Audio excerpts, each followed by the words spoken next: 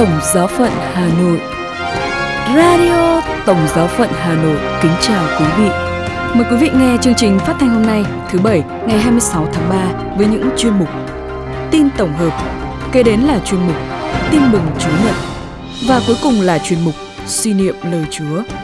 Bây giờ mời quý vị nghe tin tổng hợp tuần qua. Cùng điểm lại những hoạt động đáng chú ý liên quan đến Đức Thánh Cha Francisco và những sự kiện nổi bật khác trên toàn thế giới trong những ngày cuối tháng 3 năm 2022. Bây giờ là phần tin chi tiết.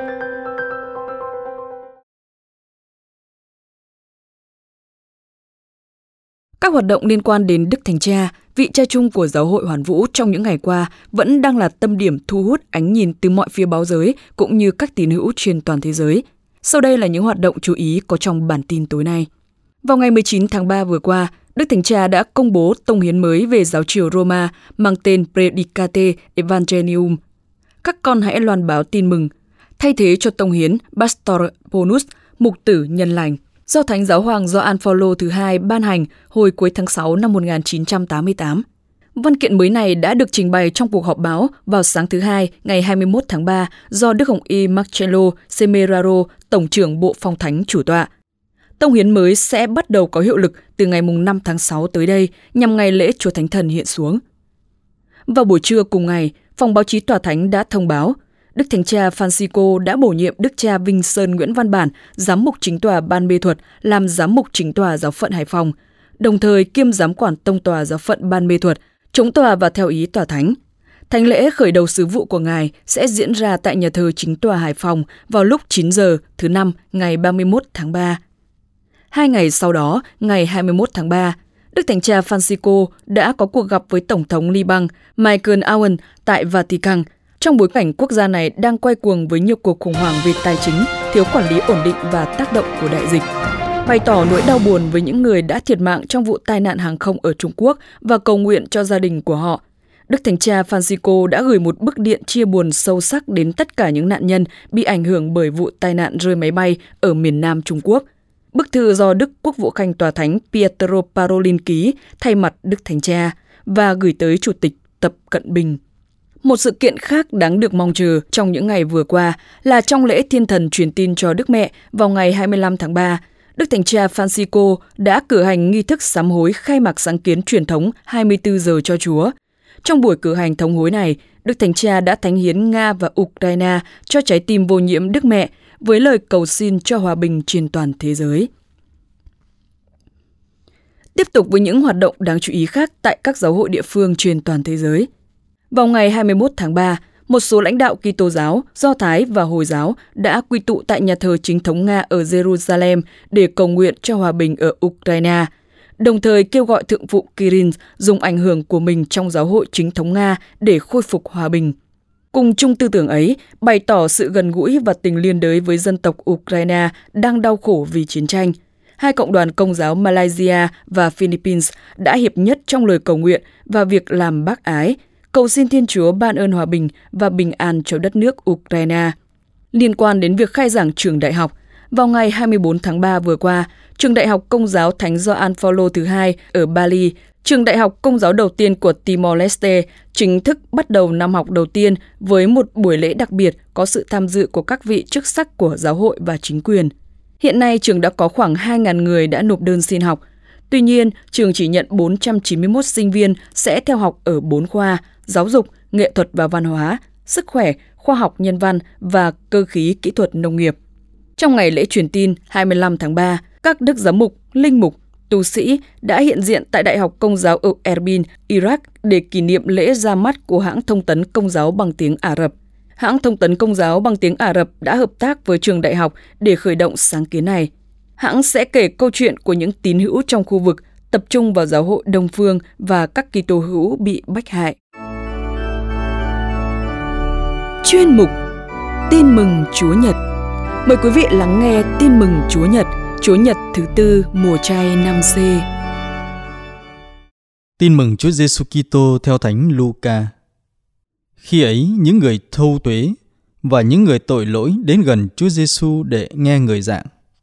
Thế vậy, những người biệt phái và luật sĩ lẩm bẩm rằng: Ông này đến tiếp những kẻ tội lỗi và cùng ngồi ăn uống với chúng. Bấy giờ người phán bảo họ dụ ngôn này: Người kia có 2 con trai. Đứa em đến thưa cha rằng: Thưa cha, xin cha cho con phần gia tài thuộc về con. Người cha liền chia gia tài cho các con. Ít ngày sau, người em thu nhặt tất cả tiền của mình chạy đi miền xa, và ở đó ăn chơi xa xỉ, phung phí hết tiền của. Khi nó tiêu hết tiền của, thì vừa gặp nạn đói lớn trong miền đó, và nó bắt đầu cảm thấy túng thiếu. Nó vào giúp việc cho một người trong miền. Người này sai nó ra đồng chăn heo. Nó muốn ăn những đồ heo ăn cho đầy bụng, nhưng cũng không ai cho. Bấy giờ nó muốn hồi tâm lại và tự nhủ: Biết bao người làm công ở nhà cha tôi được ăn uống dư dật, còn tôi ở đây phải chết đói. Tôi muốn ra đi, trở về với cha tôi và thưa người rằng: Lạy cha, con đã lỗi phạm đến trời và đến cha. Con không đáng được gọi là con cha nữa. Xin cha đối xử với con như một người làm công của cha. Vậy nó ra đi và trở về với cha nó. Khi nó còn ở đàng xa, cha nó chợt trông thấy, liền động lòng thương. Ông chạy lại, ôm choàng lấy cổ nó và hôn nó hồi lâu. Người con trai lúc đó thưa rằng: Lạy cha, con đã lỗi phạm đến trời và đến cha. Con không đáng được gọi là con cha nữa. Nhưng người cha bảo các đầy tớ: Mau mang áo đẹp nhất ra đây và mặc cho cậu. Hãy đeo nhẫn vào ngón tay cậu và hãy xỏ giày vào chân cậu. Hãy bắt con bê béo làm thịt để chúng ta ăn mừng. Vì con ta đây đã chết, nay sống lại, đã mất, nay lại tìm thấy. Và người ta bắt đầu ăn uống linh đình. Người con cả đang ở ngoài đồng.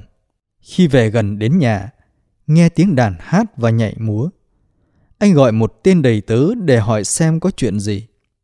Tên đầy tớ nói: Đó là em cậu đã trở về, và cha cậu đã giết con bê béo, vì thấy cậu ấy trở về mạnh khỏe. Anh liền nổi giận và quyết định không vào nhà. Cha anh ra xin anh vào, nhưng anh trả lời: Cha coi, đã bao năm con hầu hạ cha, không hề trái lệnh cha một điều nào. Mà không bao giờ cha cho riêng con một con bê nhỏ để ăn mừng với chúng bạn. Còn thằng con của cha kia, sau khi phung phí hết tài sản của cha với bọn điếm, nay trở về, thì cha lại sai làm thịt con bê béo ăn mừng nó. Nhưng người cha bảo: Hỡi con luôn ở với cha, và mọi sự của cha đều là của con. Nhưng phải ăn tiệc và vui mừng, vì em con đã chết, nay sống lại, đã mất, nay lại tìm thấy. Đó là lời Chúa. Trang suy niệm. Lạy Chúa, con vẫn hình dung cách mơ hồ rằng Thiên Chúa là cha rất nhân hậu. Con vẫn tin rằng Chúa vẫn luôn chờ đợi con ăn năn sám hối để được yêu thương và tha thứ. Con vẫn tin rằng chỉ cần con ở với Chúa luôn, thì hẳn nhiên con là con Chúa và đẹp lòng Chúa. Nhưng lạy Chúa, con đã sai mất rồi. Dụ ngôn người cha nhân hậu mà Chúa Giêsu kể trong Tin mừng Luca hôm nay lột tả cho con khuôn mặt của một Chúa Cha nhân từ một cách thực sự rất khác. Người cha ấy yêu thương, tôn trọng tự do, quảng đại cho đi khi cậu con thứ đòi phân chia nửa tài sản. Ông vẫn yêu thương và thứ tha khi người con thứ ích kỷ, hưởng thụ và mất nhân tính ấy, thân tàn ma dại trở về với cha mình. Trở về không phải vì tình thương với cha, mà về chỉ vì miếng cơm manh áo. Người cha ấy yêu thương tới mức đã chuẩn bị nào là áo đẹp nhất, nào là giày đẹp nhất, nào là nhẫn tốt nhất, nào bê đã vỗ béo để ăn mừng. Ngay khi ra đi, để rồi khi cậu trở về, thì mọi sự đã sẵn. Lạy Chúa, Chúa là Cha nhân hậu như thế đó. Chưa xong, người Cha ấy yêu thương, tôn trọng tự do, quảng đại với người con cả đang ở với mình.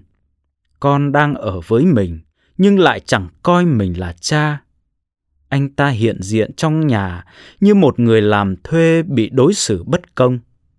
Anh ta xưng hô cha con với người cha, nhưng lại phủ nhận người em ruột của mình, người mà ông đã đứt ruột đẻ ra, người mà ông chưa kịp vui vì nó đã chết mà nay sống lại, nó đã mất mà nay lại tìm thấy. Anh ta nhất định không vào trong nhà cha mình để chung chia niềm vui với người cha, bởi vì chưa bao giờ anh ta vui trong ngôi nhà ấy như một người con. Người cha khiêm tốn nài nỉ cậu con cả, kiên nhẫn giải thích cho cậu hiểu rằng tất cả những gì là của ông thì cũng là của cậu. Ông đã không giữ lại gì cho mình, cho đi tất cả, làm tất cả những gì có thể làm, hầu trao ban yêu thương cho con cái mình. Nhưng xem ra, ông đã mất tất cả người đã ra đi và cả người vẫn đang ở lại. Ngay cả trong tình cảnh ấy, ông vẫn kiên nhẫn, vẫn ôn tồn, vẫn thứ tha và yêu thương.